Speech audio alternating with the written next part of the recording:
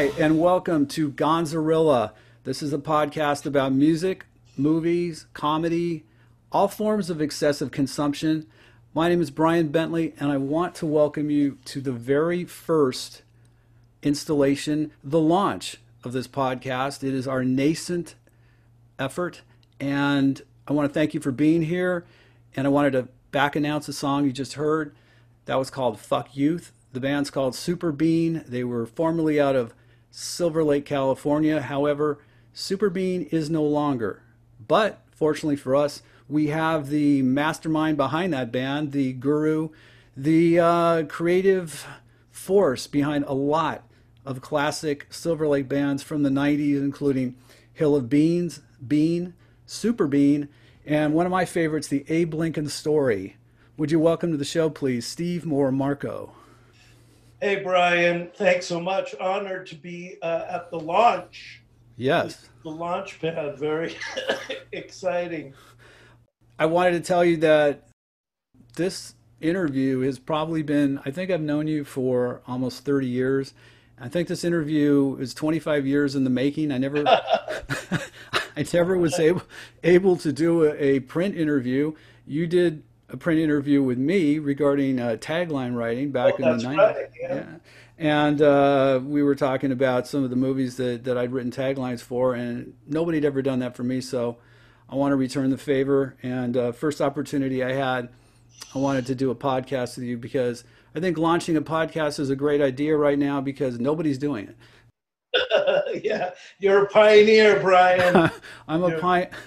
Third wave of pioneering, but hey, that's all right. It's a good time. Everyone's chilling out. Hopefully, if you're a creative person, you are totally stockpiling product right now. What have you been up to, man? Tell me what's new, and we'll get into. Oh gosh, well, I mean, yeah, Super Bean is quote unquote no more in a certain sense. I mean, I had a little trio of Freddie, me, and Rick. And that imploded back in November for a variety of reasons. But Super Bean sort of just basically collapsed upon myself. If I do perform again live in that format, I'll probably just use Super Bean because both those guys were not the quote original members anyway. How did you guys? Can you talk about the various? You've used the word bean over and over again.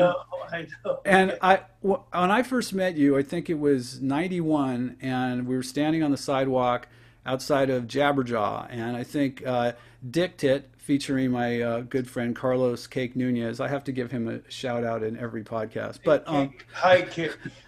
Steve says hi, but.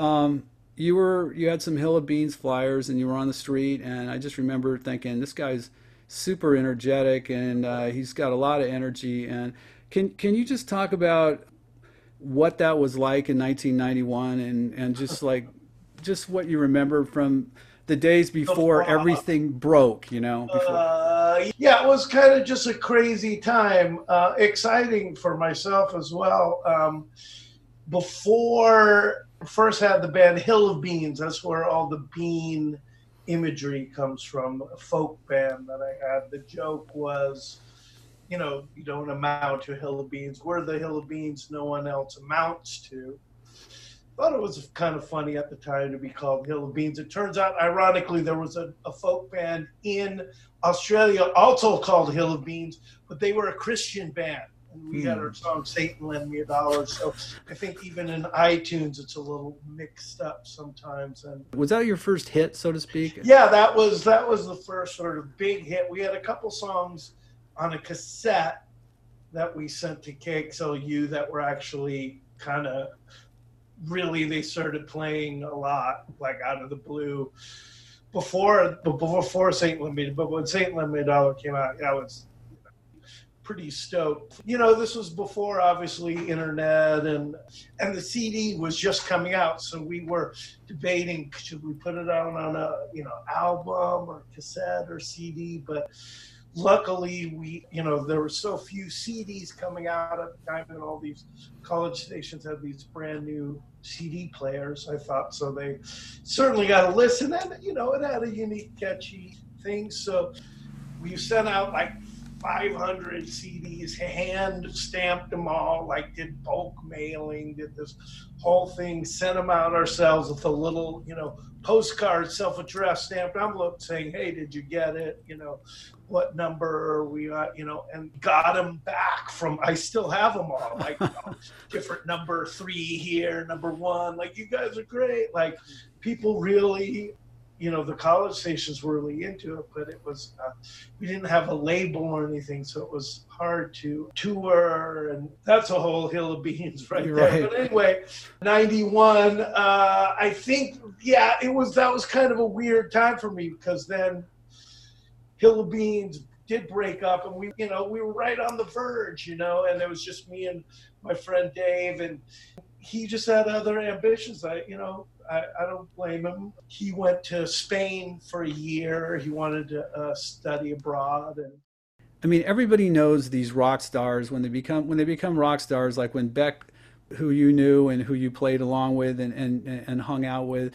What were these guys like when nobody knew anybody? Beck was always really talented and really, really mellow and super funny. And we had some really great times. I remember he came to Hill of Beans show and had the mailing list, but he put his name back in the address, just question mark. You might get some money on eBay for that. I don't know. But anyway, he was eager to just start playing. And I finally ran into him recently in December. I hadn't seen him in like 15 years, and it was great. And I really wanted to see him because he got into Scientology, as we all know. And, frankly, it kind of bummed me out personally. I mean, the thing was, I thought it was interesting. Obviously, you guys were tight enough that you appear in the mime makeup in the Beck video Loser, right, which has 125 million views. Wow. And I'm just curious, do you remember that shoot? Because it's one of the greatest shot and edited rock videos ever. Well, that's Steve Hanft, who is basically invented, that sort of his own genre and style, and really helped give Beck, or at least let Beck showcase his personality. They just fused and created this great video, and obviously the song was really memorable. And it was one of those, it just happens. I don't know I can say it happened to me a tiny bit with Satan Lend Me a Dollar and a tiny bit with Fuck Youth, but obviously Loser was such a huge, to see it sort of take off like a tsunami wave and just sort of watch Beck surf it, was awe-inspiring. It was just awe-inspiring. Did you guys do an in-store with him at Aaron's that I recall before? That's sort of the funny story. Yeah, for Mellow Gold. Right, but he hadn't hit big, because I had seen him opening up for the Smithereens at the Palace a few weeks earlier, and there were like 25 people in the audience at the front. Open for the Smithereens? Yes, really? Yes, he did, yeah. And I just remember that it was this situation that's not too often when you have a friend or an acquaintance or somebody you know pretty well, and they go from, like you said, from like 0 to 100 in just like overnight. Did you feel like that gave you an opportunity to maybe get heard more because you were part of that? Well, it was a double-edged sword. I mean, the problem was with Beck was that we did a split 7-inch with Beck on one side and Bean, my quote new band after Hill of Beans, and so it was a little hard because obviously we then became the flip side of the single. He was so talented and is talented, and there was never any like bitterness or anything, or lasting bitterness. I'm just saying, obviously I was frustrated at the time, but it wasn't like his fault. Let's fast forward a couple of years, because there is something that, if anyone's listening to this, and I'm hoping we will get some listeners that know you at some point and can identify with this. Well, I hope so, or I hope not. I don't want to say, what did you say, man, about me? Hey. The thing was, here's the thing. What I remember, like one of the fondest memories I have, was the energy that you put into everything, the way you would ceaselessly self-promote, and I mean, like in a way that was not irritating. I mean, it was literally like Well, this guy's yeah, ambitious. there's a fine line, and I have been accused of. Let's talk about something that everybody listening to this who knows you will relate to, and that is the incredible Fourth of July barbecue parties that you had at the Rockplex. You And know, I want to say that like there's several videos from the '97 show that I have posted on my. And I got to do a plug here for Bentley BT. That's my last name, Bentley. BT like bacon tomato on YouTube. Bentley BT on YouTube. It is you guys 1997 doing right. Grand Funk Railroad American Band, Get High and Go to Work, and then I also shot Possum Dixon doing Sex Beat, the Gun Club cover, and I think Ward Dotson was playing that day. Right. Those Yeah. parties, you never knew. You might see Crispin Glover run down the stairs with a briefcase and a Yes. trench coat. It was unbelievable. Yeah. It was definitely. It was all accident, really. I mean, I didn't really even. The first Fourth of July was some girls who one of the girls who lived there had some friends. They wanted to do a mud wrestling thing. And so That sounds we're like, punk. That's all pretty right, punk. yeah, it was, it was pretty epic. That was the first one, and I kind of weaseled my way into playing because I'm like, hey, I live here now because I just moved and I want to have, and they were cool, and so we played, and then I think we had a few other shows back when you could obviously have bands in Silver Lake and no one would like call cops. Right, right. And then and I think that was Fourth of July. And then, I mean, how many did we do? Three or four? I can't I remember. think I recall 95, 96, 97, 98. Yeah, I think in '99 it was. 99 Fuck You played Oh, somewhere. I right. think that was either Yeah, that was like the last one. it was a time and it was a place, and I was glad to be a part of it. I don't know quite what to say about it. Yeah, it was fun. It was a lot of work, but it was also just a lot of playing, trying to get shows. We're talking pre-internet here. So we're Right. talking a situation where everything was either email, which was actually kind of a new thing, and word Right. of mouth. Mostly telephone lists Right, right. and flyers, and and that was real. You'd have to call your friends, hey, I'm playing, and then they have to be like, yeah, okay, maybe I'll write it down, and you knew they're not.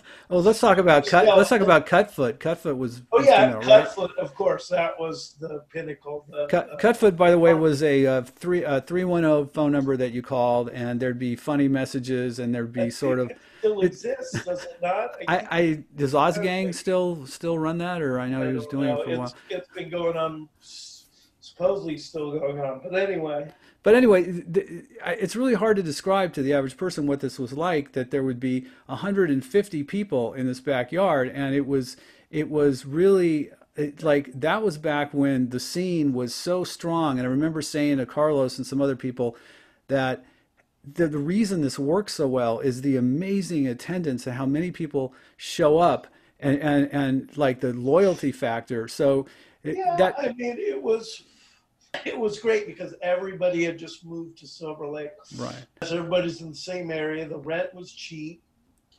Rules were kind of lax, obviously. Neighbors were And cool. Neighbors were cool. neighbors were there was maybe, I guess it's even before Spaceland and the clubs opened up, wasn't too many places to play because of the earthquake, and then everything changed. But yeah, it felt exciting to be in that time. I mean, of course, because you're seeing people, oh, they just got signed, or this, You had a so couple of people that went on to big. You had a couple of bands that went on to really big success. Am I correct? That played there, that got recording contracts. oh, I mean, that band Czar, they played there. Yeah, great. Didn't happen for me, but in my own backyard. But what are you gonna do? Yeah, it's literally in your own backyard. Yeah, no. I think Czar was the only one that I knew about. But Do you think there's what do you think there was about the Silver Lake thing? I mean, I hate to say the Silver Lake scene, but I mean the LA Times did a story in the yeah, calendar section where they did a everybody on the cover. Do you remember that one? I think, oh yeah, I wasn't there for some reason. I can't remember what happened, but but yeah, I just remember that all of a sudden it was sort of like Seattle. I mean, like record yeah, labels it were. was. I think it was special because we were in it and we were doing it, and everybody who was involved. I can't say it was as amazing as say like Manchester or like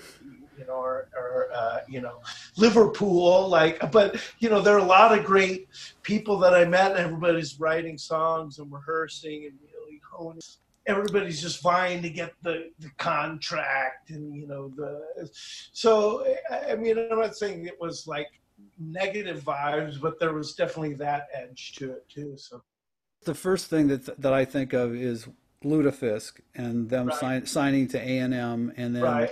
as I recall, they were dropped before they started recording, or do you remember? I don't Yeah. know. I don't really know, but I mean that's the saga of so many bands. The other thing is, I think you were one of the first guys to start doing residencies in local clubs. Is that correct? Well, I mean, I did convince Mitchell to let us do the Monday nights, and he kept saying from the beginning, he's like, "I'm gonna get other bands," and then I'm like, well, "Just let us go." We're talking about Spaceland right now, Yeah, right? Spaceland. Yeah. But I think we ended up doing like 2.5 months. Yeah, that was great. I have a little poster of it. It was hard to get people to go there. They used to have all you can eat spaghetti there to get people there. I was like, can you imagine sitting at Spaceland eating spaghetti, all you can eat, watching the Abe Lincoln Story? I thought it was a winning combination. Yeah, I think so. I mean, you also did a pretty famous residency at the Onyx on Fridays. Is that right? Well, yeah. I mean, famous again. It's my first podcast. I need to come Okay, up with all better right. Let's say it's adjectives. famous. Okay, but Infamous. I don't know. infamous, notorious. Yeah, it was notorious in the sense you had Hill of Beans, and then we broke up, became Bean, and then I did Bean and Power Pop for a couple of years. It was awesome, but then I felt, I want to do more eclectic, whatever that was, kind of like sing songs in Spanish, or do Right. a disco song. And then there So was I decided so I decided to start from scratch, and luckily, yeah, the Onyx, the Michael, I think Whitmore, who was booking there, I just said, hey man, can I play here on Fridays? And he was like, sure. And so I think I only did like one or two Fridays where it was just me playing songs, and then I instantly, got a bass player, a stand-up bass player, trumpet player, guitar. I was playing guitar, like an accordion. Like also, all these people kind of came out of the woodwork. I knew some of them in different capacities, but there was for me exciting. Hey, yeah, this could work, and just do it live every week. Like, hey, okay, this is what we practiced or didn't practice. Check it out, and it was very raw. it makes rehearsals pay off because you have that instant payback, and you can see how it wores. I guess it's sort of a live rehearsal. And yeah, it was, in certain, it had its charm, but then for some reason, we got switched over on it. There used to be another Onyx I think it was just called the Onyx Echo, where that Spain restaurant is. Yeah, yeah. And so they had a bigger space, and so they were like, come over there. And that's, I mean, I don't want to embarrass Rob Z, but that's when, he wrote a book about it, so he can't be embarrassed about it, but he was doing a lot of drugs at the time. And we were playing, the crowds were just kind of rowdy anyways. It was very free form. I would say, it was maybe 50% music and 50% chaos. Well, there was a show you guys played nude, right? With just your guitar. It wasn't me nude. It was Rob basically turned around and he was naked playing the bass somehow. Okay, yeah. So, And I'm sure the female audience didn't mind that at all. We're talking yeah. about Rob So, Zabrecki. and Rob then the Zabrecki, lights, by the way. yeah, from Boston Dixon, who has a book. He has a book about the Silver Lake. Have you read it? I haven't Yeah, seen it. yeah. It's great. It's really compelling. I'm glad somebody wrote a book about it. It's nice to. I don't. Yeah, and then they turn out the lights, and I don't know. There were a few times when we played that thing just got kind of out of hand. There was just that vibe. We were all young. We were again had cheap rent. There was a lot of people coming together in an area similar to, I'd say Haight or Laurel Canyon or like any other scene where they start out where it's cheap. Yeah, you can hang out all night and just, write songs and jam. And, so that was super exciting. And You guys actually played on the Friday night that Kurt Cobain died. I know that may not mean much, but that's right. I think that was the night when he was naked. I'll bet you anything. Well, I just remember being in the parking lot and having watched MTV all day long and just being incredibly bummed out. And yet then I saw you guys, and you guys made everybody just feel better. I mean, I remember that distinctly. Really? And which show was that at the Onyx? That was at the Onyx. I think the original, the first Onyx, and the one on Vermont. Yeah. Yeah, I remember that. I remember having people over at my house afterward, and it was everything was so great. Yeah, and then that happened. That was like the hardest part to me about being in the music business, even though I've never had a band, would be to me to deal with the egos, the issues that come up, the problems, the financial hardships, whatever, having touring and stuff. And you've managed to just like keep this continuity going. And one of the ways you've done it, and is with some of your videos. And I want to talk about specifically a video that was actually an early I wouldn't say it's PC, but it was basically a video that had to do with the environment, and yet you managed to I guess invade a convenience store or a grocery store and do this song called I Don't Need a Bag. Is that the name of it? Yeah. Can you talk about that shoot, and because it's an amazing video? Oh, thank you. That was great. That was done in Lincoln Heights. And my girlfriend at the time, Bridget, helped me out a lot. She convinced the supermarket to just let us film there, and they were super nice. And we did it really quick, but they got sort of a little, they were looking at their watch and they were like, "Wait, are you guys really students?" Like she was like, "This is a cool project." So we just took over. Any good video in my mind is always about location. If you have the location, you have the video. So, well, I'm just wondering, because I know how these shoots go. I've seen plenty of them. If basically store customers had to wait in line while you guys did the checkout scene, or if there was... no, well, there was other aisles open. We just took one that wasn't open. It was a song about how you didn't need to get a bag, that a bag was a plastic thing that wasn't good for the Yeah, I mean, the song originally was more just about when you go to buy one item. Right. Because you're like, always, whatever you buy, they throw it in a fucking bag. The movement was going on. It's like, yeah, you don't need a bag. We were lucky. We got some company. I traded. I don't know. Somehow they were going to use the song on the website, and they made it some commemorative bags, Abe Lincoln Story bags.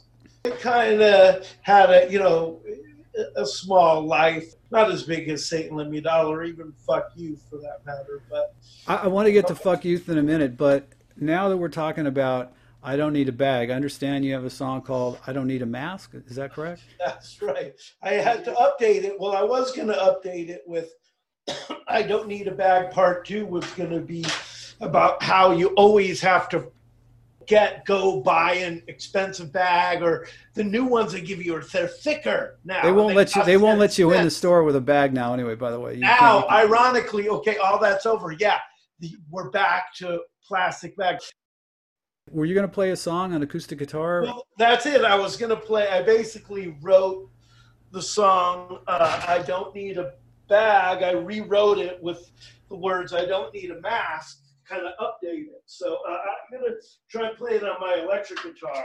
We're talking to Steve Moramarco, and he is going to play his new creation that has to do with some of the lockdown.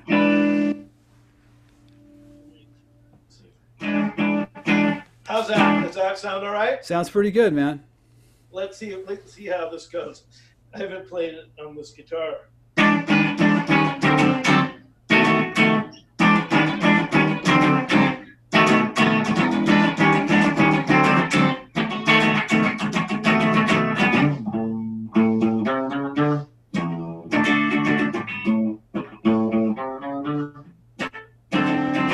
When I go out to the supermarket, every time I go there, well, what do I forget? Whatever I buy, if it's big or it's small, they try to make me wear something I don't need at all. I don't need a mask. I don't need a mask.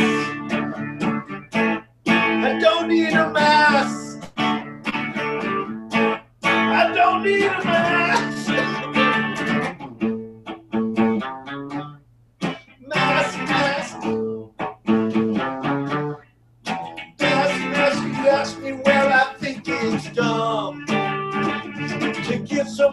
make someone wear a cotton mask if you're afraid they'll succumb to a disease that's 99% mild. And they shut down the country, and that's really wild, yeah. I don't need a mask. I don't need a mask. I don't need a mask. I don't need a mask. Well, I don't need a mask, if you please. There's no science hiding behind your stupid degree. I don't need a mask, baby, can't you see? It's all part of the hypocrisy of the oligarchy, of the patriarchy.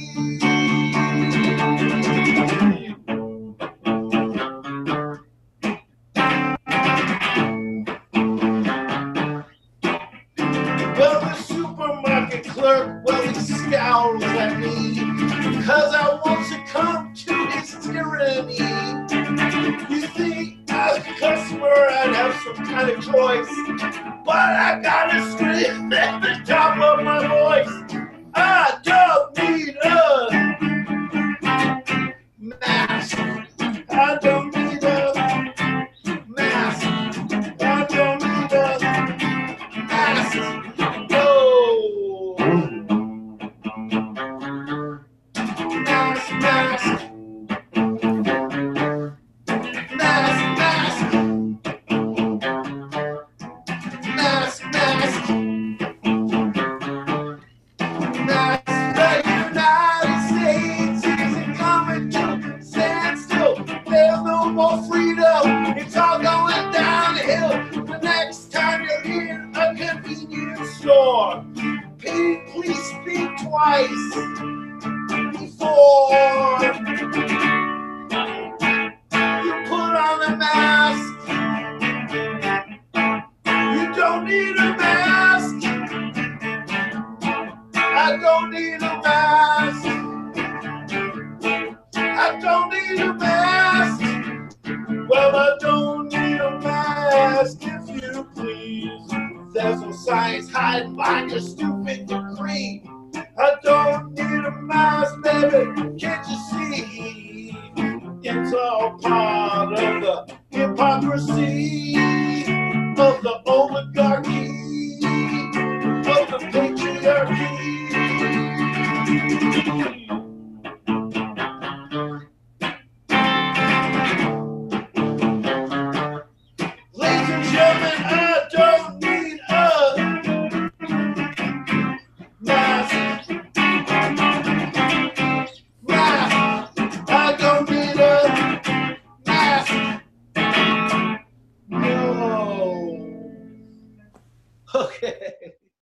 I forgot one of the lyrics to it. Where do you come up with your lyrics? That is great stuff. Oh, like just, I mean, if you have to, it's better, quote unquote, if you know the song "I Don't Need a Bag" because it's sort of the same structure. It's if you will, a parody of my own song. And I just had to write it. I just look around every day, these people wearing masks, and it just blows my mind. I mean, it's like, do you believe in the Easter Bunny as well? I mean, what the hell is wrong with you? Really think this virus, if it's so fucking deadly, is going to be stopped by a little cotton mask that most people wear, their noses hanging out, or it's just it's the most psychotic thing that's ever happened. I think Bill Maher described it perfectly. When you wear the mask at the bottom of your chin, it's like putting a condom on your balls. Yeah, exactly. I mean, a friend of mine is like, this is a boon for the homely, I guess. You just wear a mask. He's worried about his teeth, so he's like, I can just wear a mask. I'm like, okay, I guess there's an upside to everything, I think it definitely enabled some of the looters because nobody's going to notice a guy wearing a mask. Well, when he's of looting. course. I wanted to get into the politics thing, but I definitely want to address the biggest commercial success you've ever had, and that is a song called "Fuck Youth" that we're using as the intro and outro. That is a song that is, like a lot of your stuff, sort of possibly absurdist in the lyrics and sarcastic, satirical, but it has a riff, and your Rickenbacker, by the way, the tone you were getting out of that was just amazing. But it's one of those songs where the video like becomes the song, almost like Beck's Loser. You know what I mean? It's just like the video's so damn. It's called "Fuck Youth," by the way, and anyone wants to check it out, it's on YouTube and wherever you get your music. But you told me that was completely shot and edited on an iPhone. Some of it was, but it was as it might as well have been an iPhone. I mean, it's a really cheap, $100 camera or whatever, and we had an iPhone there too. So there's a mix. I mean, you can't tell. I mean, nowadays, that's the amazing thing about these phones. It's funny how the song just comes in. I noticed that right on a smash cut, it comes in just like, obviously it was edited tight where you had been jamming, and then it just comes right into the first verse. So it kind of smacks you in the face when it comes out, which is right. great. That was part of the luck / idea. Not necessarily equating. I'm just saying sometimes you get lucky. So in this case, I felt like the song, it starts right away. The title is "Fuck Youth."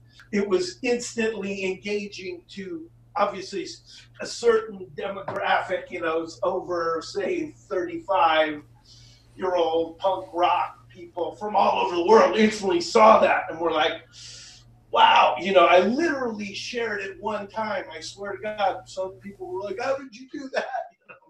I wish I could bottle it and do it again, but the factors. It was just the right message to the right people at the right time, and yeah.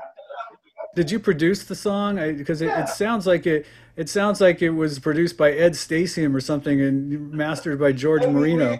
We did the record with Mark Delton, who's an amazing engineer, and definitely had his sauce on it. I mean, it was sort of a collaboration, mixing wise, between me, Freddie, and Rick. They definitely put their stamp on it, and I feel like, it had a really good sound, classic sound, just Rickenbacker through the Vox amp, Nothing special, nothing to, it slammed. It was great. I love it. The video, to me, for one thing, it looks like part of it was filmed like in some sort of a abandoned field or something in East LA. It's just behind. You remember where Hully Gully was? Or Yeah. They have there's a tower right there, and I just looked back. Again, it's all location. So I was like, there's the perfect location. So we shot about 90% of it there, and then I was lucky enough to convince a few parents to have their kids come down there. I'm like, you're okay with your kids saying "fuck youth"? They're like, yeah, no problem. So They probably didn't realize it was a kid. And yeah, it went off like a rocket, and it's about like 600,000 views on Facebook. Wow. Yeah, I mean, the thing is also, I was looking at the comments section that's in there, and I was amazed at how many people from like all over the fucking place, like all over the planet, Yeah, it has that classic sound. yeah, they were responding to it. And I mean, correct me if I'm wrong, but I don't think you were necessarily saying fuck you. You were just making a comment on people that just, they text instead of phone call. They have a I mean, my it's more about youth, meaning just the fuck youth as a era of our lives. You got your whole life ahead of you. That's what I was mostly saying. That's what I yeah. was trying to say at the end. Kids today are a target market. Everything's tailored to them, to the youth. And I said, fuck youth. Yeah, So, right, yeah, exactly. but obviously I'm also touching the button with the texting and, all that. And, yeah, it struck a nerve. And so people like simple, things are familiar. It's kind of comfort food. I mean, I think it's original yet familiar. So, and it was a great little platform for myself to sell a few actual vinyl records of Super Bean.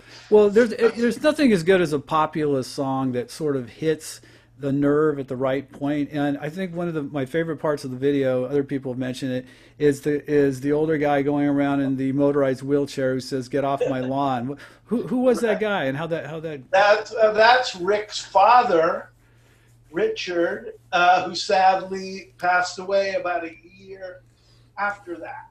So it was kind of like bittersweet, but he did live to see that it went viral.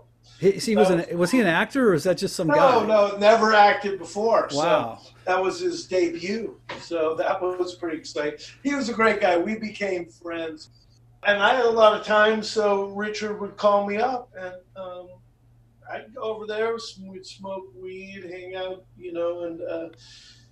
and then I ended up writing a song about him because that we recorded, and hopefully I'm going to put out some more Super Bean music, both with the guys that. Is it still too early to talk about it? Was it just the band broke up because you guys were so good? Was it just kind of like people just kind of get burned out and just want to move on? Or we just had different, ideas of whatever. It was just too much work for myself. I looked around and I was just like, this is too much work, and the return on it emotionally was unsatisfying. I mean, not completely to do with the band, but more about setting up shows and then playing the shows, promoting the shows, and now all this shit. Now there's gonna be no live music anymore anyway. No punk rock clubs, So that's the first thing I say when I was telling someone about that I was going to be doing this interview with you, and they said, "Are you guys just going to be talking about the past?" And I said, "What the fuck else is there but the past?" That means seriously right now, when you look at touring and you look at music, and it's like, yeah, the past was pretty damn cool. So I loved it. It was great. There were some good times. There were some bad times. I'm focusing on this new part of my life personally. So everything that happened, I'm so excited. I mean, I know it's a bad thing to say in a sense, but for me personally, the lockdown and all the stuff just made me realize, like,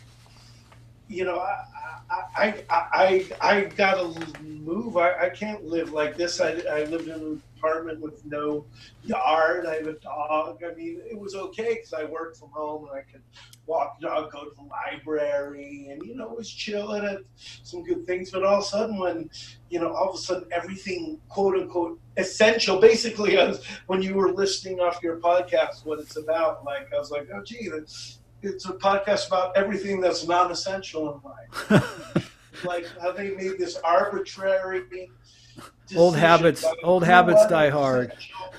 And what isn't, and like I clearly was on the non-essential side of it. Well, I want to talk about this because I when I first contacted you and we were talking about doing this, you said, "Hey, I'm gone. I'm in parts. Um, can we disclose at least relatively I'm in a where you small are right now?" town in Arizona. I'm in a lovely, lovely town in Arizona. And if you're a friend of mine and you're listening to this, and you can reach out to Facebook and say, "Hey, where are you at?" And I'll tell you if I like you.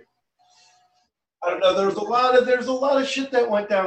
I'm emotionally traumatized. Lost some good friends over this whole COVID-19 thing. Just their position on it. I just can't wrap my head around the way we shut society down and all this shit. And I just can't do it. As an actor, I was starting to get back to my theater group, and also for an interview, a podcast. But that's not theater. I mean, theater is being in the same room with people, watching two people, Right. And perform. That is fun.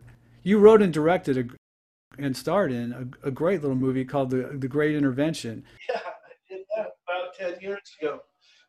Was it a sort of a mockumentary about interventions? Yeah, I mean that's what I called at the time. I was like a hybrid of documentary with made up elements. Well, let me ask you this. Here's my segue. See if this is cool enough. Do you think we need an intervention now? I mean, Do as I far need an no, intervention? no, no. Do we as a We as a society, society, oh my as a God, as a yeah. as a freaked out mass that jumps from I one don't know trigger what's to going to another? happen. I can't. I mean, somebody needs to just slap people. Wake up! I I, know. I tried. I tried to joke about it. I tried to be serious about it. I tried to inform people about it. I tried to be cryptic about it. I don't know. And then a good friend of mine texted me saying that I needed to have my head examined, basically. yeah. Well, And I'm I unfriending you appreciate because that. you need. Yeah, well, I unfriended them, and a lot of people. I went really ballistic publicly about certain messages. If it makes any difference to you, you're in. There's a lot of you have a lot of company. I mean, Bill Maher, Joe Rogan, a lot of people that are considered to be fairly well informed feel that the pandemic. I Yeah, mean, I have several words that I use. I call it the shamdemic. I also call Mayor Garcetti Farcetti, and I also call Governor or Newsom Governor Nuisance.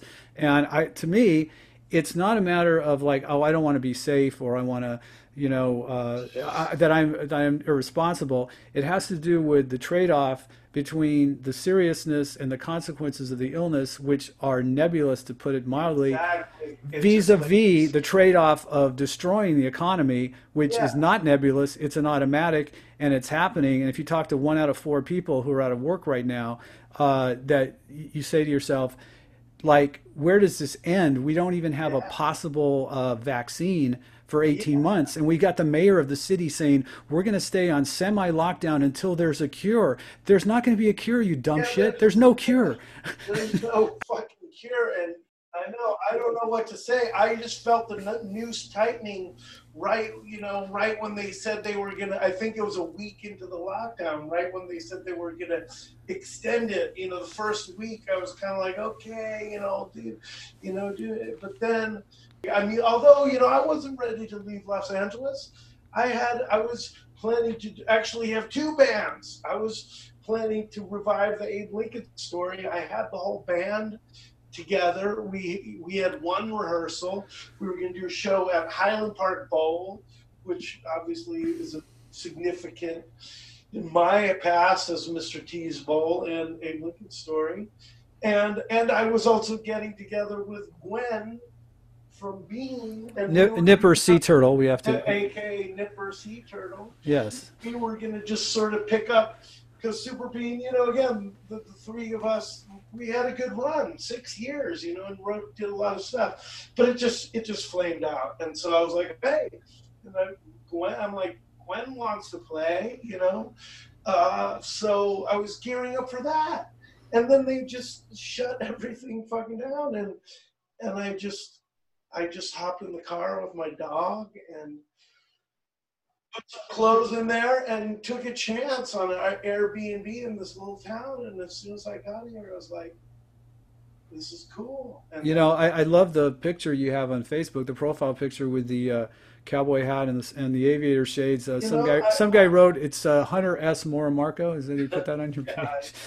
yeah, that's what, you know, I get it. And Um, but but I mean, can you tell me? I don't want to have you disclose anything too specific, but I know where you live, and the town that you live is a very cool town. And do you feel like this is this is this a statement move or is this a permanent move? well, I bought a house, so Wow. and I don't have an apartment in LA, and I'm basically, I mean, but it is only like 8 hours from LA, so that's a Right. good thing too. So I mean, I love LA. I love my friends. I don't want to see them with a mask. I just don't want to see them. If you're Yeah. wearing a mask and you have to social distance, okay, then I What's it get like there? What do people do? well, part of the town is cool. Part of the town is freaked out. Where the old section, where all the old buildings are, the old downtown, a lot of people sort of wearing masks, but then others not. And where I live, nobody's wearing a mask. And we got big house, a lot of properties, and everybody's cool down here. But it's infected everywhere. What Arizona is, you know. It's kind of been known. I mean, people it has a bad rap as being gun nuts, and they had a few some PR gaffes, but it is definitely. I went to school at University of Arizona for a brief period of time, and it's definitely a state where they leave you alone. You can just kind of do what you want. Yeah, Is that I mean, I'm gonna say I've met all kinds of people. I don't know if this how to ask this question, but are you in touch with anyone in LA right now? Well, I Yeah. am in touch with Okay. some people. I'm in touch with a few people. Whoever wants to be in touch. I have blocked a bunch of people. Well, Uh, why do you think they're, I mean, talking about social media, because like I was going to do a mono podcast where I just riff on my own opinion on social media, but what is it that you think there is, or do you have any idea of why social media has such a herd groupthink where when somebody posts something, they there is kind of like, okay, this is the party line. This is what everybody's supposed to think. So when somebody posts something on Facebook and somebody writes something contradictory, there's this almost like a pack mentality where you're jumped by numerous people who, Michael Snyder, a guy who oh yeah, is fearless like you are. I mean, he just says what he feels like and makes no bones about it. And Michael Quercy is my personal hero. And Michael Curcio. yeah. Yeah, well, I mean, I'm not on his feed, I haven't seen it, but I Oh, mean, what do you think it is that causes this feeling? It's really self-censorship in a way, because if you go out on a limb, then you get the Facebook punishment, the right, unfriending. right. Well, yeah, you can literally get. And honestly, at first, I used to try and engage people and try and get that, and I got so insane. I just started deleting. I liked my sport for a time was to post something that I knew would trigger people and just sit and wait to the comments and then just delete comments like a video game and then occasionally block. Now, honestly, I'm kind of so busy with this house and just kind of. I saw the photos of your house. It's very spacious and cool. Isn't it funny how when you move into something, it's just totally clean and then it just slowly gets filled up and filled up and filled up. Yeah, Something it's I've noticed. literally like I'm like, how did I ever live in like Can we talk about the comedian who lives in your neighborhood, or is that going to, that'll probably sure, idea too? you could say, yeah, Doug Stanhope. Doug Stanhope is a shock comedian who, if you've never seen him or heard of him, he's on YouTube, and he absolutely is about the most un-PC, sits there and drinks while he's on stage and just insults the fuck out of the audience. But anyway, he is a character, to put it mildly. Can you tell us about how that whole Doug Stanhope thing happened? The What? thing about where you were, can you describe like Oh, his I mean, that's house? how I sort of decided to live here in a sense. I mean, so I knew he lived here, and so I was like, oh, I wonder where he lives. And so I think I stumbled on it right when I got here. I didn't know it was this place is obviously like there's parking meters in front, and it's painted orange and stuff. Right. But next door to his house, it's for sale. It's still for sale. Still for sale, yeah. This is your big chance. You could move. I just thought it was interesting. They're going to boom. The small town, all the smart people are going to leave the big cities. That's my prediction. Do they have any live music in town, or that's still? They do. They have this great club called Chuckleheads that I like. That's actually a stand-up comedy kind of place, but it feels very Al's Bar, or, it's just one guy with a Hawaiian shirt, tending bar, and there's pinball, and it's big, and they have a little stage.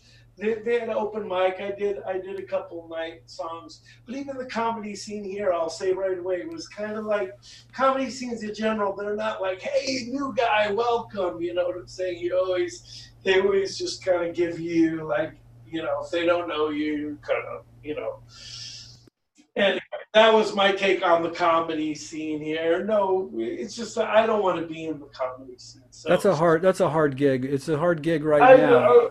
I'm just going to try and get a band together if it happens. Otherwise, I still got a drum kit, got my guitars, a bass here. I've got everything, piano. Got my Steinway here, my father's Steinway here. Wow. I'm here for. I own this house. I'm gonna go. I hope to go back to LA, say for a weekend, do a show, blah blah blah, hang out, and then come back. It would be fantastic if there's something to go back to. They keep canceling everything. It just blows my mind. They canceled fucking Hollywood Bowl season. They canceled Coachella, Stagecoach. Not that I really personally give a fuck. Not that I was going to go, but still, they are destroying that whole part of society, and they don't care. That's the thing. Like, Gavin Newsom doesn't give a fuck about concerts or punk rock dive bars, or they just look at it, it's too dangerous. The landscape right now is so uninformed, and the politicians that are making these decisions are people that are not scientists. They don't really. The LA County Public Health Director, she is not the greatest advertisement for a healthy looking person. She looks like COVID came and left her months ago. So it's a nightmare. I want to give you an opportunity now, because I know you have another song that you want to play that has to do with the COVID. So do you want to tell us what the song is? I guess I'll play it. Okay. I kind of like this one. No I'm trying to get over COVID, and I hope this song becomes passe at some point. But before you start, I just want to say that you're listening to Gonzarilla. My name is Brian Bentley. This is a podcast that deals with music, movies, comedy, and all sorts of other excessive consumption. But right now, the excessive consumption is panic and fear. So Steve Moore Marco has a song he wrote, and anytime you're ready, man. All right.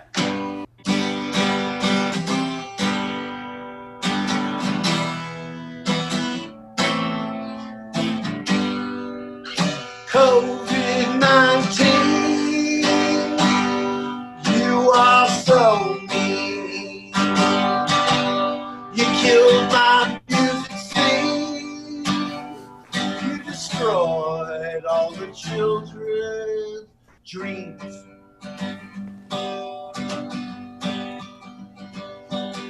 I once knew a girl named Doreen.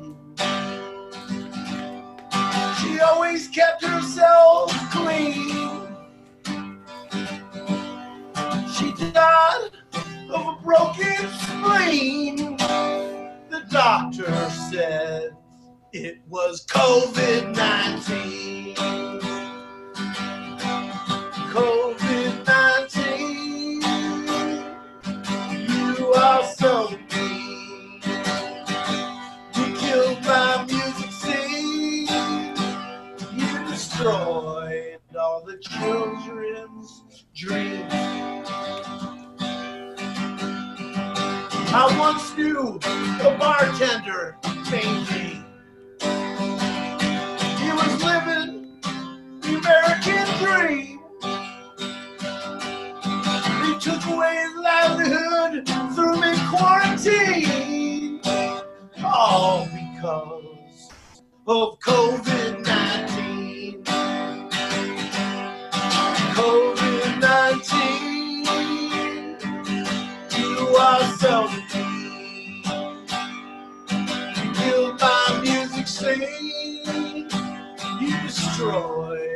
all the children's dreams.